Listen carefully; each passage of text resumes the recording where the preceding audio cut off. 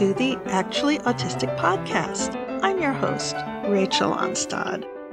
And today we do have a guest, Kim Crawley, who you're going to get to hear in a little bit, but I decided it was time to actually get to talk to you folks myself for a change. I wanted to let you know that the beautiful music that I play on every podcast is from the open source Goldberg Variations by Kamiko Ishizaka, and you can find that online. They are completely free to download, to use for whatever projects that you might have, and they are just phenomenal. The one that I usually play during the podcast is Variation number 1. So that's where that beautiful music comes from. Thank you so much, Kamiko Ishizaka, and all the backers who backed her Kickstarter to fund that wonderful project.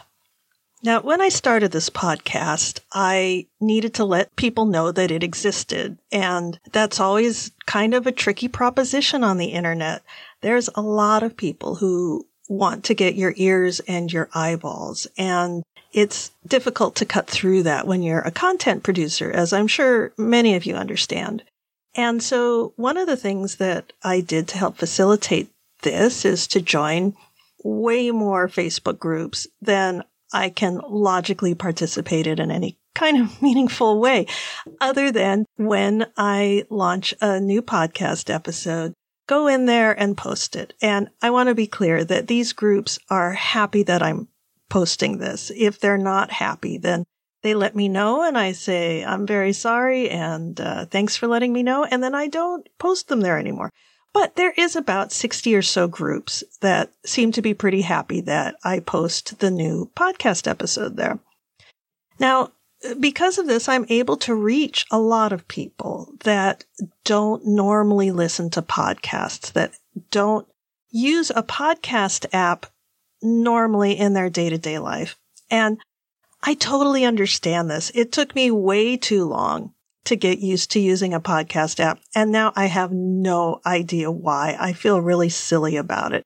But for those of you who have never used one, the user interface, it's sort of a cross between a radio station and a CD player. You just pick what you want to listen to and push play. And when you want to do something else, you push pause and it will remember what you were listening to. You can subscribe to different podcasts that you find interesting. So there's some British history podcasts that I listen to, and of course some Shakespeare podcasts. So when new episodes for these podcasts get launched, then they automatically show up in my podcast app. And then I know that they're there. Not only that, I can see all the past episodes and then I can binge listen, which is super, super fun. I'm binge listening right now to a couple of D&D podcasts. I love the podcast There Will Be Dungeons, and apparently I was the last to find out about Critical Role. Duh. Anyways, so there's a bunch of podcasts like that I really enjoy, and you don't feel like you have to, subscribe to a bunch of podcasts, but it would be helpful if you subscribed to this one, and you can find it by entering Actually Autistic into the search bar. And then not only will this podcast pop up, but several other really interesting podcasts done by and for autistics will be there, and you might find some of those really interesting too. I'm encouraging you all to do this because I don't know how long I can keep posting in these Facebook groups, because it meant I got shut out from posting in any Facebook groups for like 24 hours, which in some ways was really kind of cool not to feel pressured to participate in assorted groups. And I know nobody's pressuring me but me. I get that, people. I understand. But nonetheless, it was kind of nice to have that break. However, I'm an admin on several groups, and so not being able to post to my own dang groups was a serious problem. So I'm concerned that if I continue to post to these Facebook groups that Facebook is going to do as they did a couple weeks ago and shut me down. And if they do that enough times, then I could lose my account altogether. And so you folks can help me, because when I look on my little stats that I get from Whooshkaa, shout out to Whooshkaa, who is the RSS host for this podcast, completely unlimited and free. Fantastic service. I love you, Whooshkaa. What I see on my Whooshkaa stats is that over 63% of you are listening to this podcast via Facebook. And so there are a couple things you can do. You can start listening to it on a podcast app. And if you're not sure to do that, I guarantee there's somebody you know that can help you find that and figure it out. I did. I needed help with it. So that's the number one thing that you can do. The other thing that you can do is that you can join the Actually Autistic podcast group, and you can get it there because I will always post it there. There's a few questions that you have to answer coming in. Basically, I need to make sure that you're not a robot and that you understand it's not a private group. It's not a support group. And, I'm just there really to post memes in the podcast. And if you have a public event or something like that you want publicized, I'm happy to approve those posts. So you can do that. You can join that Facebook group, and then you will always get the podcast there.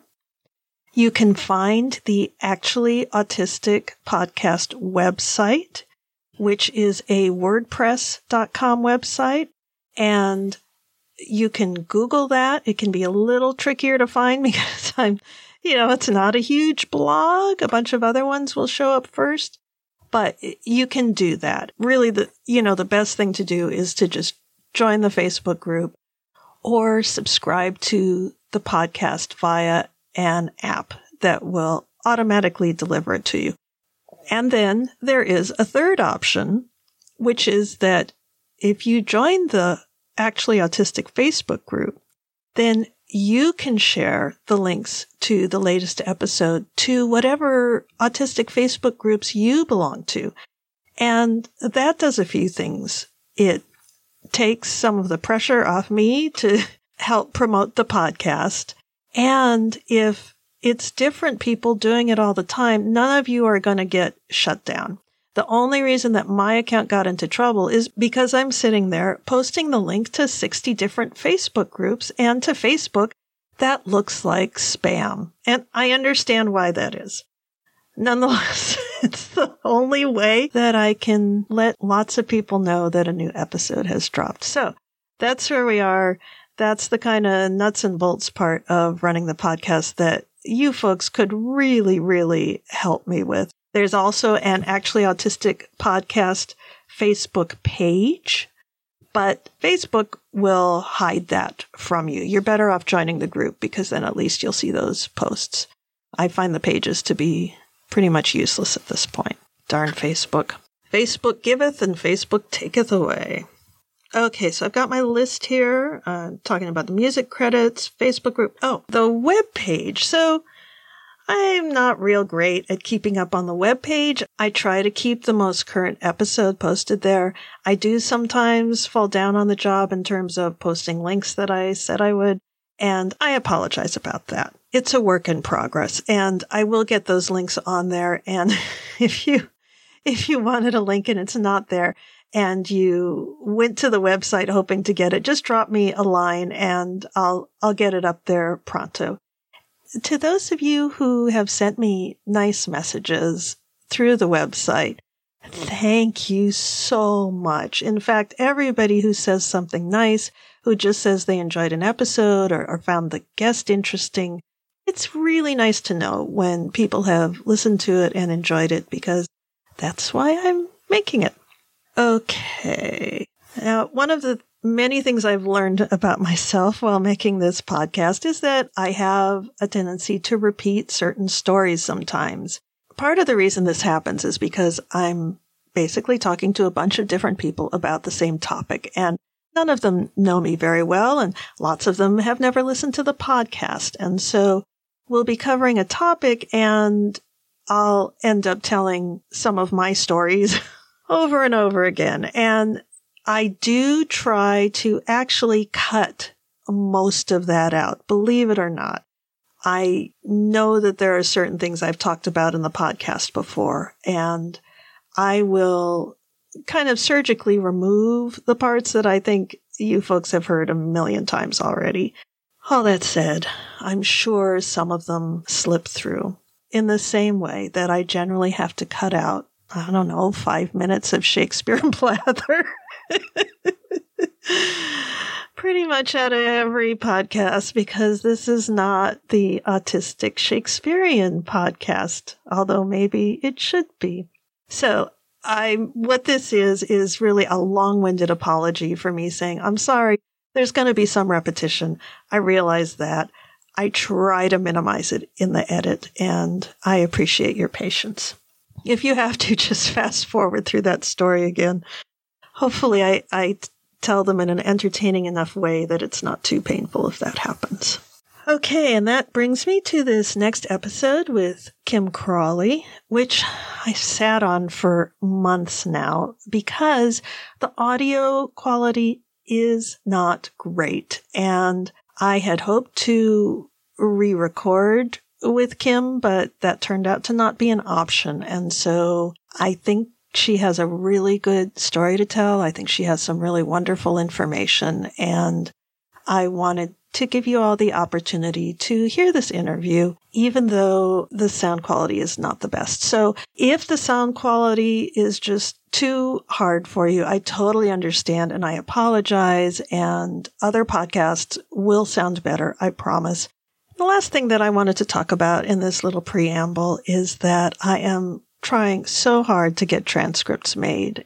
It turns out not to be something that I can do, and I've asked for help, and people have very kindly stepped up to volunteer, but I have yet to get any actual transcripts back from the people who volunteered to make them for me. So I think at some point that I'm going to probably have to pay, but I can't afford that. And I may at some point in the future set up a Patreon just to pay for a transcriber. I think it's probably going to run me a couple $100 a month to do that. And that's just way beyond what I can budget for this little podcast. So if you all think that's a good idea, let me know. Should I set up a Patreon to pay for someone to transcribe all the episodes? It's going to be between 2 and 4 episodes a month, and then there's all the backlog of episodes that have not been transcribed. And yes, there are some lovely programs that you can use to do part of the transcription. I highly recommend otter.ai if you want to do a transcription. There's also, you can upload audio to YouTube and make a video out of it, and then it will do sort of a transcription for you. And I'm going to try to do that, but neither of these transcriptions are particularly accurate. And even just the work of fixing those is really just way more than I can handle on top of the editing and everything else. So, folks, let me know what you think about a Patreon to pay for a transcriber. All right, well, that's all the notes that I had here for what I wanted to say to you folks, other than thank you so much for listening. With all that out of the way, we'll go right into the interview with Kim Crawley. Hello, and welcome everyone to the Actually Autistic Podcast. I'm your host, Rachel Onstad, and today our guest is Kim Crawley. Kim is a cybersecurity blogger. Kim, thank you so much for coming on to the Actually Autistic Podcast. The pleasure's mine. When did you first think that you might be autistic? Oh, this goes back all the way to the 1990s. The earliest that someone else suspected I might be autistic was when I was about 13 years old. So that would have been roughly 1997-ish. My grade 7 teacher at the time had some sort of supposed expert, visit the classroom while I was in the classroom with the other students for about half an hour.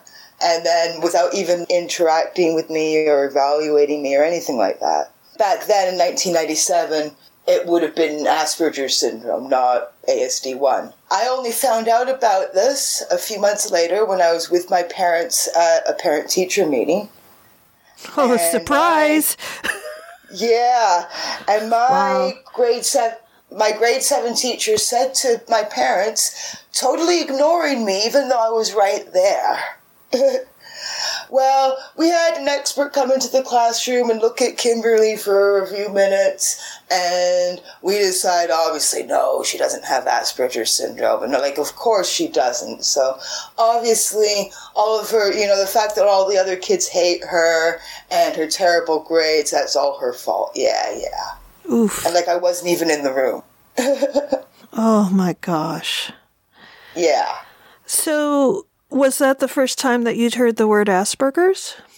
I think so, yeah. When I heard about it from my teacher's description talking to someone else is, they get strangely obsessed with strange topics like trains and stuff. And yeah, eye roll. Yeah, you don't want to have that. So then how did you start to think that maybe that did fit you after all? It did seem to fit me, and I felt really deeply ashamed and nervous. Mm-hmm. School, every day of school, from the beginning of grade 4 until I dropped out of high school was pretty much torture for me. Mm-hmm. Did you have the sensitivities to fluorescent lights and things like that too? Not to the same extent as other autistics. I can be in a room with fluorescent lighting, no problem. Mm-hmm. But I remember when I was 4 years old, this was back in the 80s. My mom wanted me to be a child model. Oh dear. And I remember that I was put on stage with all the other wannabe child models, and there was bright stage lighting, and there was a crowd of maybe a few hundred people in the audience. And I couldn't keep my face up because the bright stage lighting was too overwhelming for me. Mm-hmm. And I was told later on that I didn't get chosen by the modeling agency because I wouldn't keep my face up while I was on stage. And I was so deeply ashamed about that too. Oh. I mean, 4-year-old me didn't really understand much about what was going on. Of course. But I knew I had lost out on what was supposed to be some sort of amazing opportunity. Yeah. Yeah. In retrospect, you were probably better off. I think you were probably better off not having gotten that opportunity, but I'm sure it must have felt bad at the time. Oh, yeah. But I agree with you. I'm glad I didn't go on to be a child model. Because Lindsay Lohan was a child model, and she's not that much younger than me. And I think I prefer my life now to hers. Oh, yes, no doubt. No doubt. So then at what point did you start looking into Asperger's more seriously?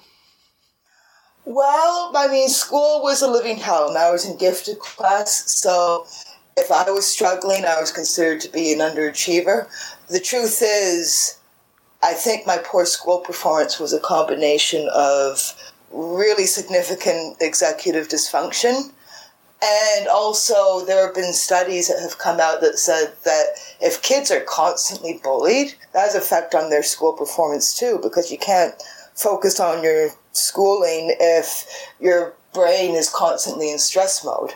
Yeah, if you're in a constant state of fight or flight, it makes it really hard to focus on these other things, these more cerebral activities. And that kind of makes a lot of sense, because if you're out in the woods and there's a tiger stalking you, you don't want to be distracted by looking at the butterfly, right? Exactly. But the school teacher, oblivious. They didn't seem to give an F about me. And I'm furious in retrospect. Well, you're certainly not alone in that. I think the only thing that saved me was that when I was about 12 years old, I went to one of the very first magnet charter schools in Los Angeles. And it was a really cool school. And they had a much more relaxed approach. And it was also filled with a bunch of artists and theater kids.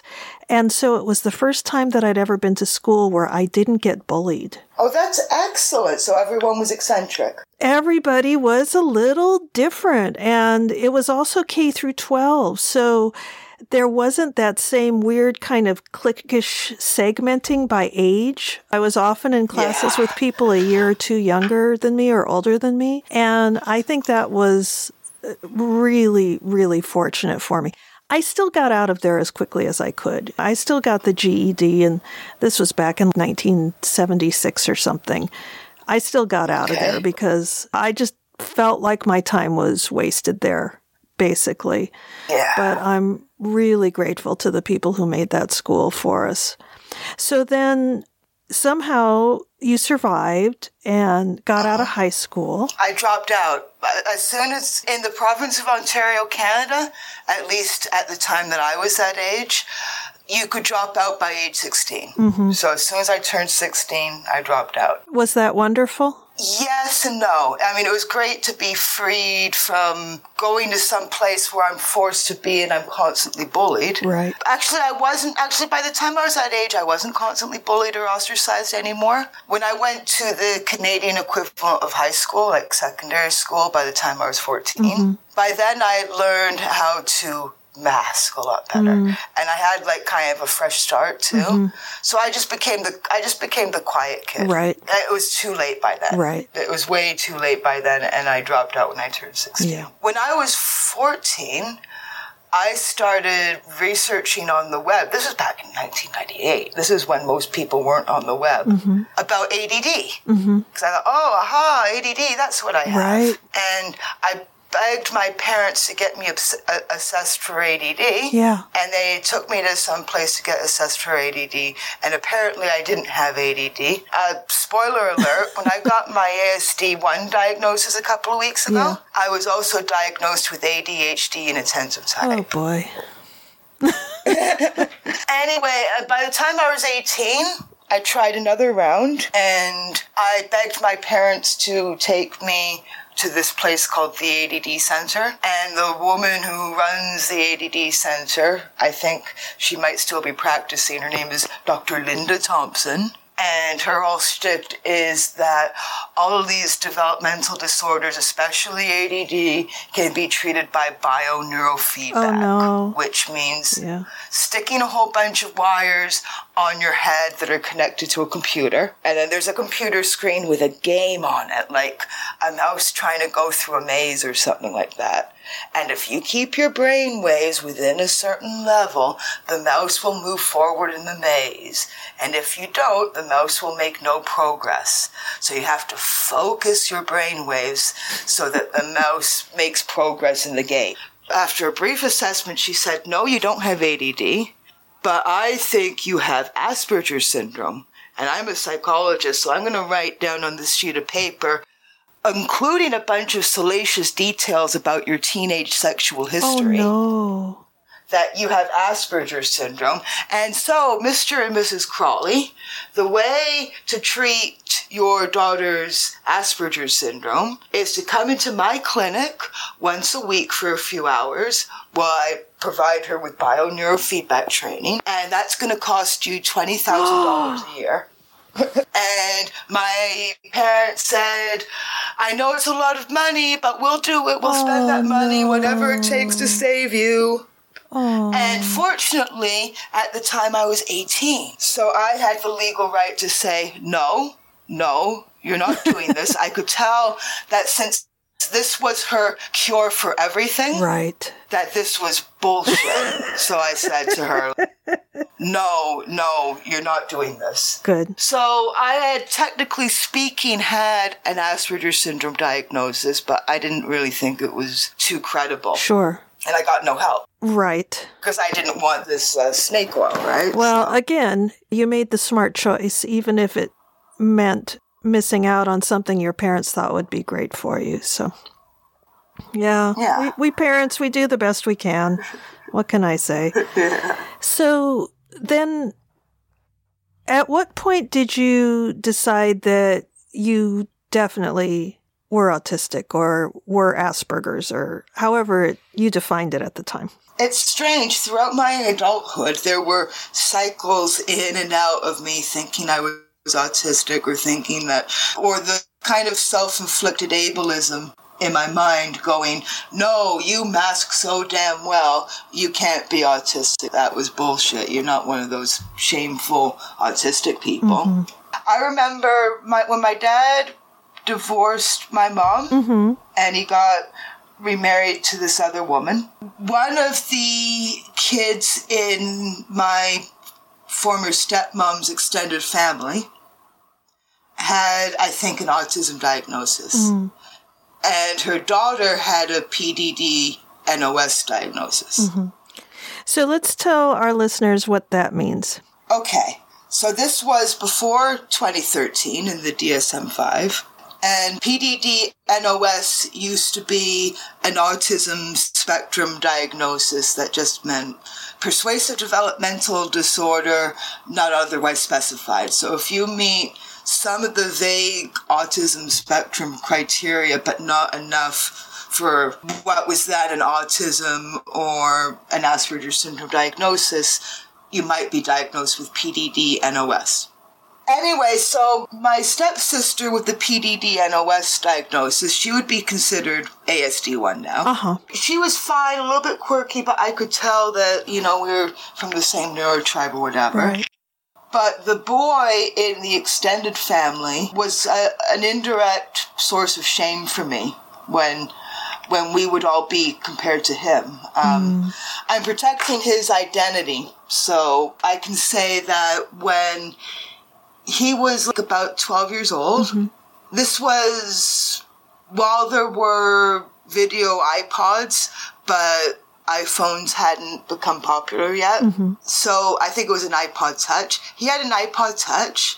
He had discovered that he was gay, and he thought that it would be cool to download some gay pornographic images onto his iPod Touch and then to show it to other kids in the schoolyard. Whoopsie. And he got suspended, and his mother, who was in my stepmother's extended family, visited the school and was mortified. Sure.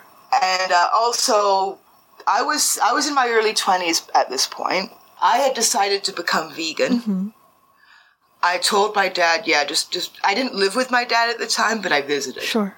And I told my dad, I'm vegan now, you gotta serve me vegan food. And my dad was happy to accommodate, even though he thought it was all silly. But the autistic boy that I mentioned, when he discovered that meat came from dead animals, he became, militantly vegan. Right. You're eating meat at the table, I'm freaking out now. Right. Sort of thing. And I was so ashamed by that and I think my subconscious wanted to distance myself from him and his autism diagnosis. So I dropped my veganism and I started eating meat and dairy again. Oh, wow. And also, it made me avoid, any sort of treatment or proper assessment for autism for a long time. I got masking really well. It wasn't into I was already aware of the neurodiversity movement online, though. I was already starting to check it out, and I was relieved and comforted by all these messages from other autistic people saying that being autistic is okay. But I was still combating my own internalized ableism. Another thing that delayed my proper diagnosis was I was poor. Sure. Even though I had grown up upper middle class, as an adult on my own, I was poor. Right. Because my family didn't help me out financially. Sure. I was on my own. And it wasn't until my career as a cybersecurity blogger took off in my 30s that I was able to escape poverty. Well done. And now my income is good. I'm not rich by any stretch of the imagination, but I was able to spend almost $3,000 of my own money recently on my diagnosis.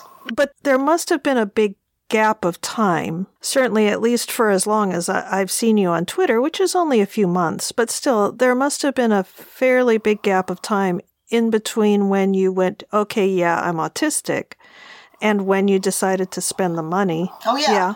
And so then when did that happen for you? When you went, okay, fine, I'm autistic, and it's okay? I would go in and out of the neurodiversity movement on the web. Uh-huh. I think I started looking at Aspies for Freedom and wrongplanet.net and places like that, like around 2006, 2007 or so. Uh-huh. And then I would forget about it and I would drop it. I see. I fell in love with my current boyfriend last year. Uh-huh.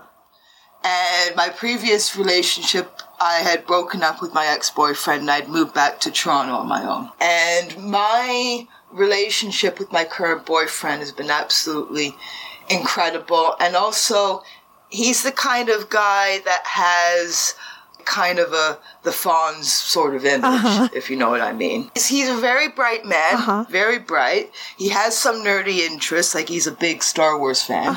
But his image is incredibly holistic. So holistic. Like there's nothing remotely autistic about him. Right. He's all smooth, social finesse and all that. He steps onto the set and he's like, hey, and everyone's charmed by his bad boy charm, right? So including you. Exactly. So, and he's a rock musician, right? So, I mean, everything fits. But further into our relationship, certain things would happen. I would ramble on and on about all the train stations in the area. Because I like talking about it. I love public transportation. I love talking about it. I have public transit maps all over my walls. I love reading almanacs from front to back. I would ramble on and on about things autistically. And he'd be like, this is boring me. I'm glad you're excited about this, but I'm bored. So we watched this movie because I'm a big fan of the whole Girl with the Dragon Tattoo series. I've read all the books so far. I like watching all the Swedish movies. There was a new American Hollywood movie based on the fourth book in the Millennium Girl with the Dragon Tattoo series, the first book that wasn't written by Stieg Larsson.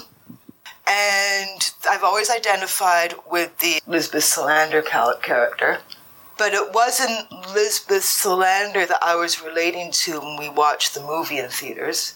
I related to the child prodigy that she was trying to rescue from the bad guys who had these amazing mathematical skills. I don't have amazing mathematical skills, but I see savant or prodigy-like stuff, and again, it triggers my subconscious. Oh, this is me. Am I autistic? And when I would be with my boyfriend's friends, and it was very awkward for me to explain to him, I like hanging out with your friends, but I have a social limit where I've had a couple of hours and now all my spoons are gone and I need to get away from other people. Right. Or things like that. Or I would go to all kinds of really loud rock concerts with him because that's what he's into. And I'd have to go outside several times so that I could manage my overstimulation from the loud noise. Yeah. And so there are all these things happening, and then it all hit me of maybe I'm autistic. Again, this time just before I turned 35. So you had sort of been what I like to call autistic curious and kind of experimenting with being part of those communities. But it wasn't until you were in your 30s and in a pretty stable, happy relationship that you were ready to go, oh, yeah, this is probably me. Yeah, because even though my boyfriend, Jay, is really bright, he couldn't possibly be more holistic. Right. If he's neurodivergent, it's not an autism spectrum kind of neurodivergence. Got it. Yeah, it's a specific thing as we as we are figuring out as we go along here. Yeah, I'm always leaning upon his natural social charm that I don't have. Yes. So, anyway, I went to my ex-boyfriend's house with him because I'm still friends with my ex-boyfriend. Uh-huh.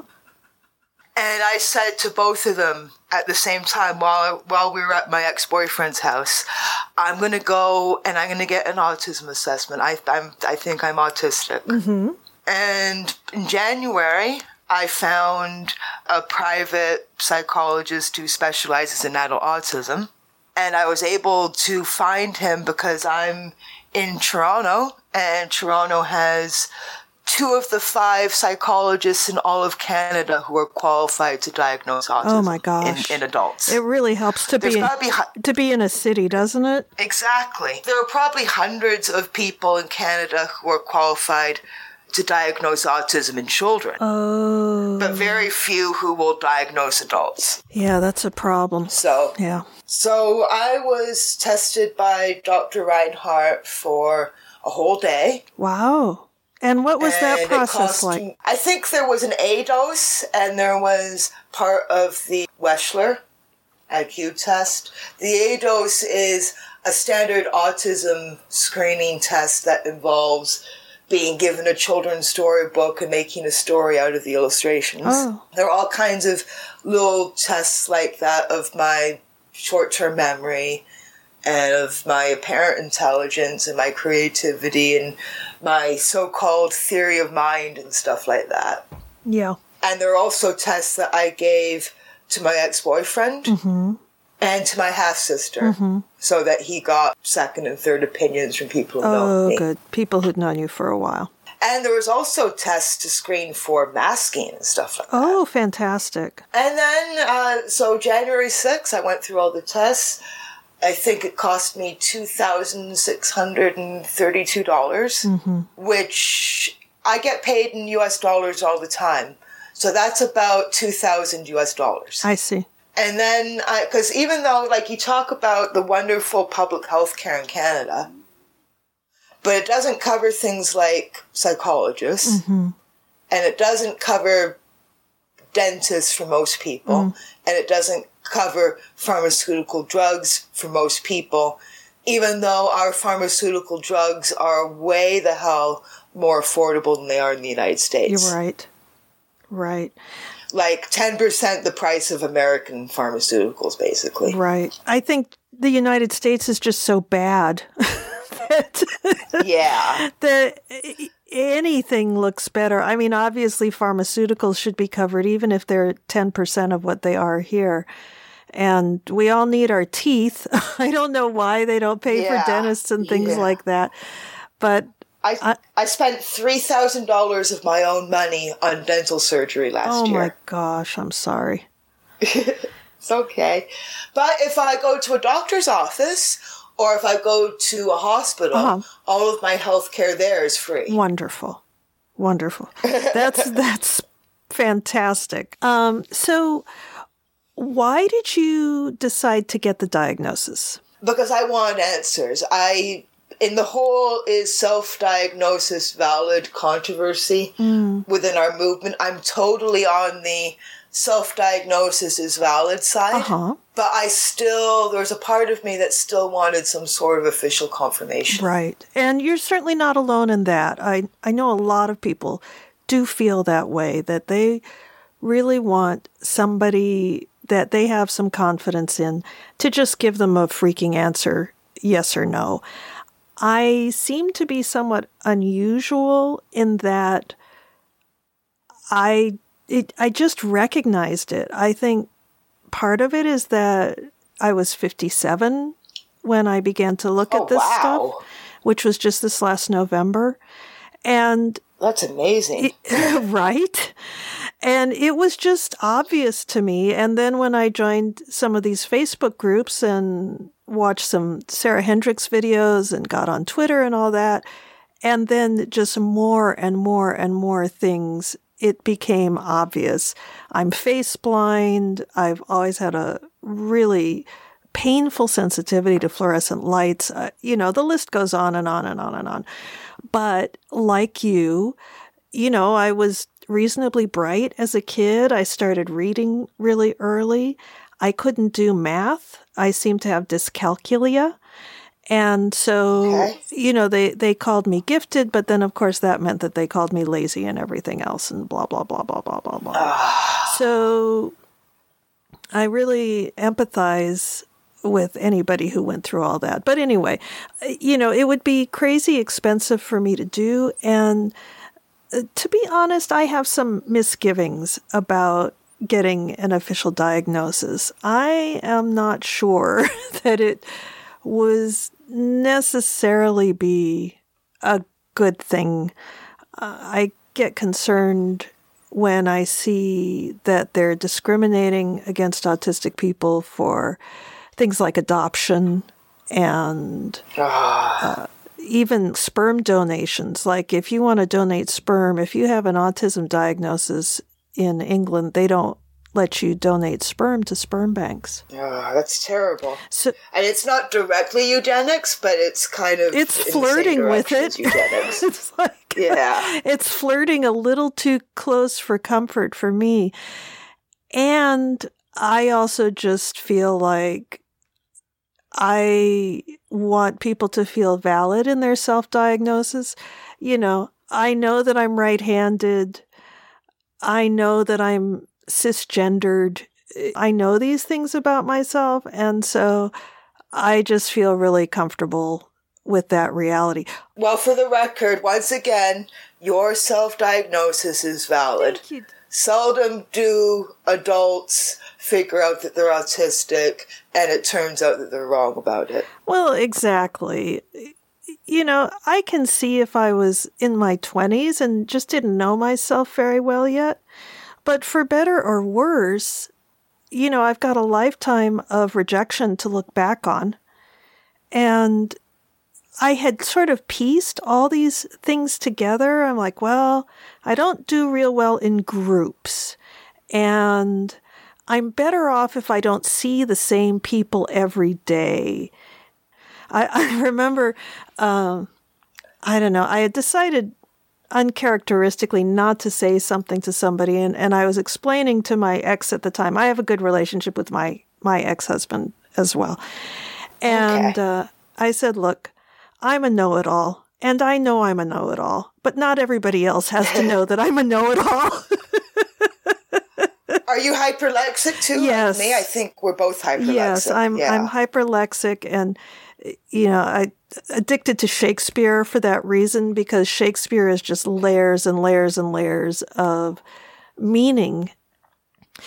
So I, didn't understand what all these different things were that were happening in my life, but I'm so analytical that I kept coming up with all these descriptions. I remember telling a fellow grad student, when I talk to somebody, I feel like there's transparent layers on the outside of them that I'm not seeing, and that the other person is expecting me to interact with.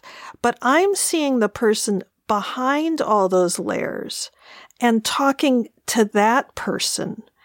And often that becomes a very intimate, emotional conversation, because I'm seeing behind their own social persona and interacting directly with that. So if people are comfortable with that, as sometimes theater people or artists or therapists or people who've done a lot of Buddhism, or done a lot of walking in the woods and just like to be really authentic in everything, then I get along with those people really well. But everybody else is terrified because they thought that they had put up a lot of barriers in between themselves and the outside world and sort of hid those vulnerable parts of them.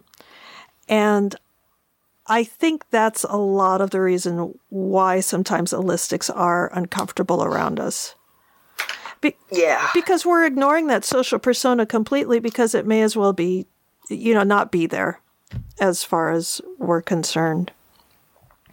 So Now you have the diagnosis, and how did that feel when you got that official diagnosis? It was a relief, but it was like I was expecting this to be a 90-minute movie, and then you'd get the conclusion to the plot at the end, and it turned out to be a 50-hour movie.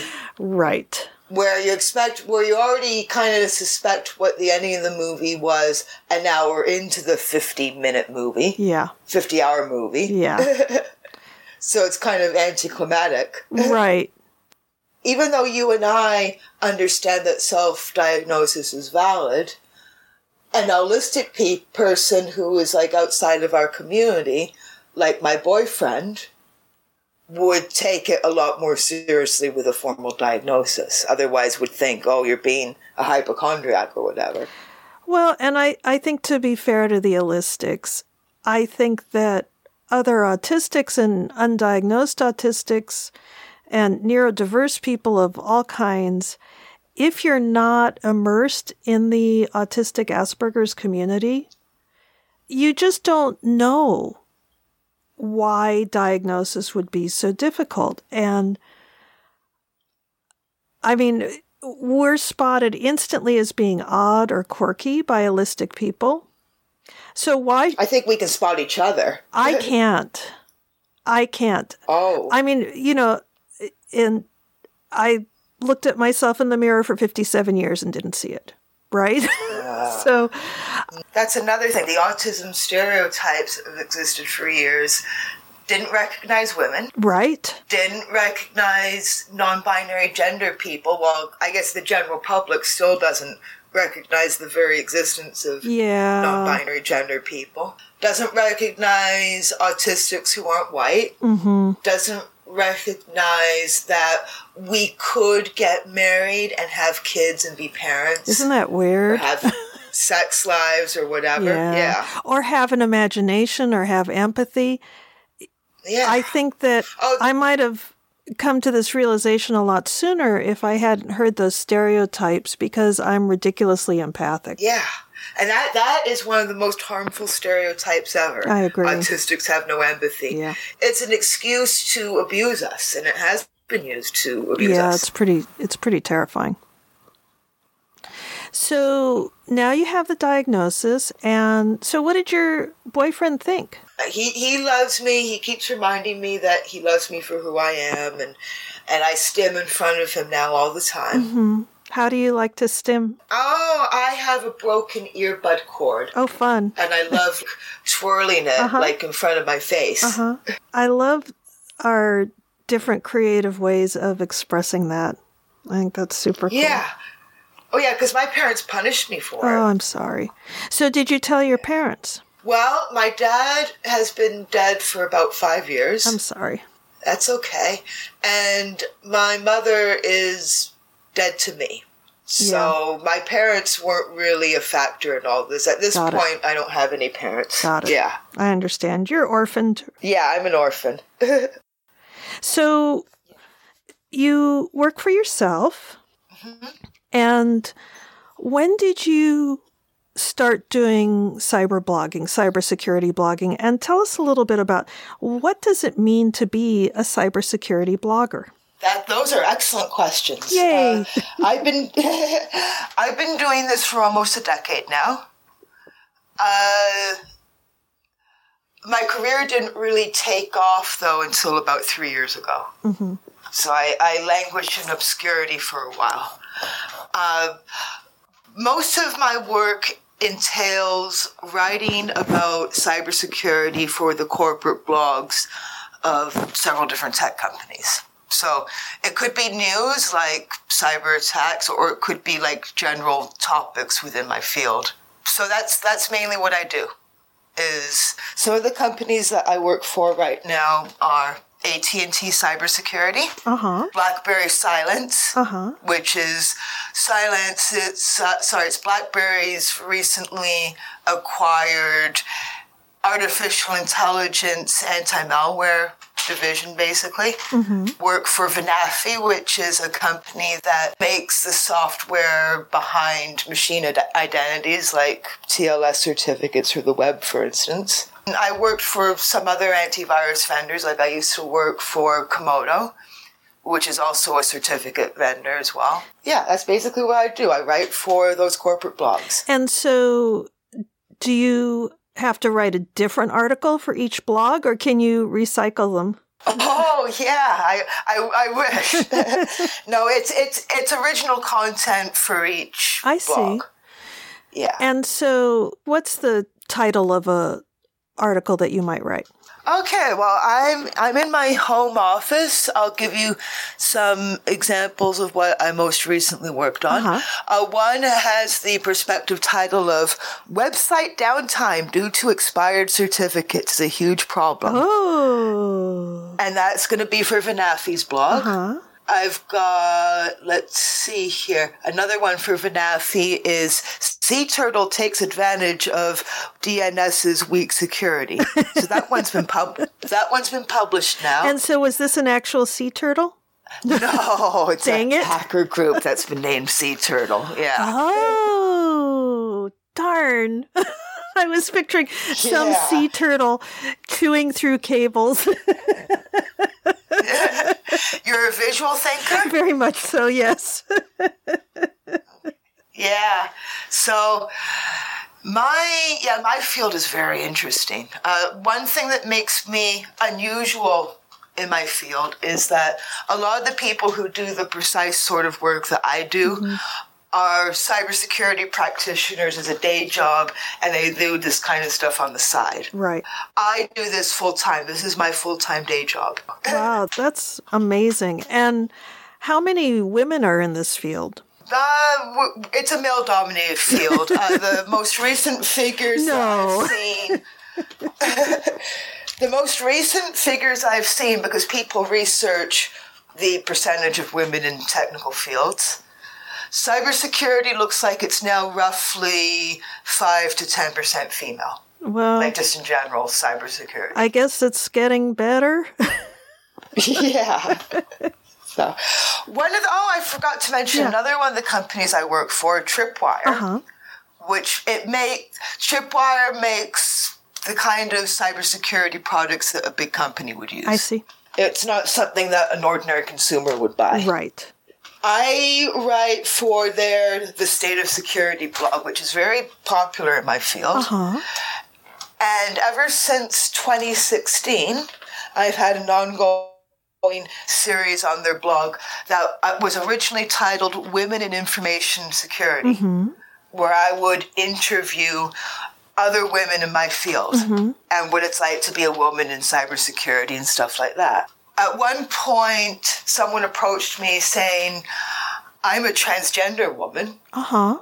Would you interview me? And I said, yeah, of course. Transgender women are women. Right. And then someone else approached me saying, I'm not a woman per se. I identify as a non-binary femme. Will you interview me? And I said, sure, I'll just interview anyone in our industry who isn't male. Right.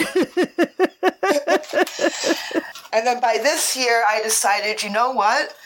Only 80 or 90% of the people who I'm interviewing are cisgender women, and I've interviewed several non-binary gender people so far. Out of the 60 or so people I've interviewed for this series since 2016. Wow. So I was like, I should acknowledge this in the title now to be inclusive. So now it's called the Women and Non-Binary Gender People in Information Security series. Awesome. And later on today, I'm recording a podcast for one of the companies that I work for. Oh, fun. What's it about? BlackBerry Silence in Security podcast. And it's about me and my autism. Really? So this is a cybersecurity company that I work for, but they want to talk to me on their podcast about my autism. Wow. This is BlackBerry. That's fascinating. So did you tell them about that? I didn't tell them directly. They all follow me on Twitter, and they saw me tweet a lot about autism. What advice would you give to our listeners in terms of being reasonably safe online? Do you have any tips or hints? Oh, yeah. One of the most common tips I give to ordinary people is I, like other people born in the 1980s, I love going to restaurants. I love taking photos of my meals and uploading them to Twitter or to other social media platforms. You can do things that are exciting and share information about the things that you've done on social media, but don't post to social media about where you are and what you're doing while you're there. Mm-hmm.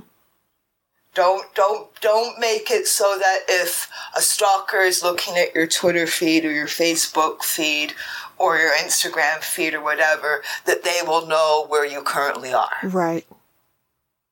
So that's one tip I have. Mm-hmm. Another tip is we all have multiple online services that we use now. Mm-hmm. And they all have usernames and passwords. Mm-hmm. Use a password manager. And how do those work? Well, on desktop, there are password managers built into Google Chrome and Mozilla Firefox, and I believe Safari on Macs and whatnot. Mm-hmm. So you can use the built-in password manager in your web browser. You could use third-party applications as your password manager, such as 1Password. Uh-huh. One of the nice things about password managers, other than the fact that they will remember your passwords for you, is when you need to create a new password for a new online service, you can have the app generate a random, very secure password for you. Uh-huh. And it can be made a lot more secure because you don't have to remember it and you don't have to manually type it in. Right. Yeah. And make sure that your passwords are different for each and every service that you use online. Okay. Because data breaches happen constantly. Mm-hmm. All of us have had our data breached, I guarantee you.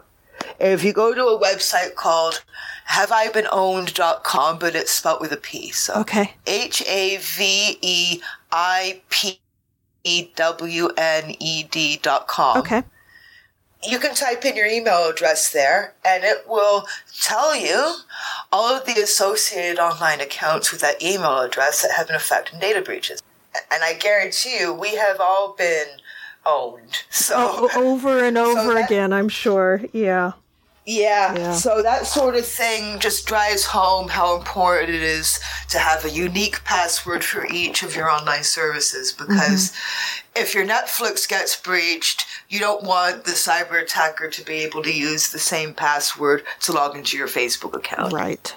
And then once they get into your email, it's all over. Yeah. So do you have any other suggestions, like in terms of dealing with trolls and things like that? Do you just block them? Most of the time, yeah. Blocked possibly, hundreds of people on Twitter. Mm-hmm. So what do you like to do for fun?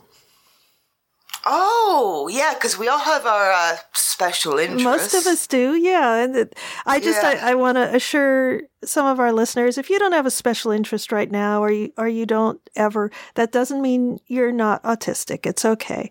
But an awful lot of us do have those special interests, and they come and go. So what is delighting you right now? I love video games so much. My favorite type of... I play a number of different types of video games. What do you like? But my favorite type of video game is Japanese RPGs. Oh, okay. And I buy most of the Japanese RPGs that come out for the PlayStation 4. Mm-hmm. I have a large collection of old console games that are JRPGs that date back to the 80s that I play on my RetroPie, which is a game console that I made with a Raspberry Pi. Fun. Yeah. I mean, I just love them. There are other types of video games that I like, but JRPGs are easily my favorite. The walls of my bedroom are covered in posters related to anime and manga and JRPG. I have a couple of posters related to my boyfriend because he's a rock musician. Uh-huh. So it's like I got music fan posters, but that's my boyfriend. Yeah.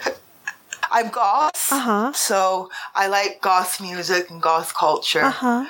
I look very goth, like my everyday fashion sense is very, very goth. Mm-hmm. I love playing drums. Oh, fun. I have a drum kit. Uh-huh. Yeah. Actually, when I'm not working, I don't like to think about cybersecurity too much. I don't blame you. You're not getting paid to think about it. Exactly. Yeah. All right, Kim, well, what would you like to say to the audience? The autism spectrum is immensely diverse. I mean, obviously, when people say, we're all a little bit autistic, that's disrespectful. Because only a minority of the general population are autistic. But more of us are autistic than have ever been suspected. Mm-hmm. Like, it's now suspected that maybe as many as 150 or even 130 people are autistic. And we are a much more diverse group than the stereotypes used to suggest. Like for instance, Rachel, you said that you have face blindness, which means you can't usually, or you have problems with distinguishing people based on their faces. Yeah, I have trouble recognizing people if they're too similar, like if they all have the same haircut. And in particular, people who have really symmetrical faces and similar hair. So watching movies is really difficult for me if there's a lot of really ridiculously pretty people in there because they all look the same to me. I can't tell them apart. You would prefer at least that people stuck to the same hairstyles. Oh, please. Yes, forever. Forever. And so on Facebook, that's not bad because people don't change their names too often on Facebook, but on Twitter, it's a disaster. People change their names, they change their avatars, and there's people in my Twitter feed that I followed. I have no idea why. I don't know who they are. And people that are, they go missing, and I don't know what happened to them. I don't know if they left Twitter or if they just changed their name. So that gets very frustrating for me, but yeah. So anyway, but you're supposed to be talking right now. I was careful when I jumped on the Awareness Month bandwagon that it says Kim, my username right now on Twitter says Kim Crawley Awareness Month. I kept the same avatar. If you have face blindness, you will recognize at the beginning Kim Crawley. So well, and I recognize you because you're very distinctive. Yeah. You clearly come through very goth, even in that tiny, tiny little icon that I see on Twitter. Yeah. I will forget names unless I've met a person a few times. Or I met them once, but they were really important to me. Right. So we have a lot of similarities and we have some differences, and it helps to illustrate how diverse the autism spectrum is. Mm-hmm. My advice, if you suspect that you might be autistic, is to do a Google search for neurodiversity, autistic rights, that sort of thing.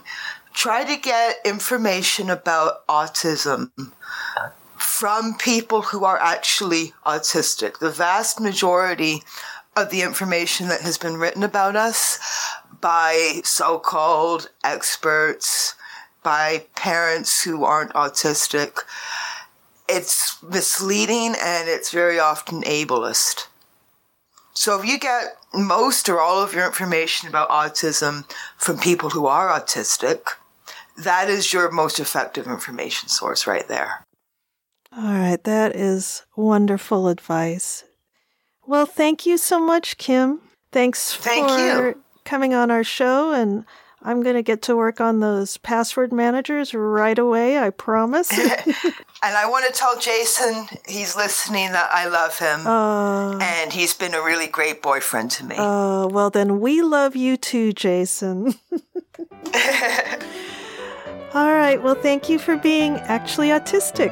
And thank you very much, Rachel. All right. I'll talk to you soon. Thank you. Bye.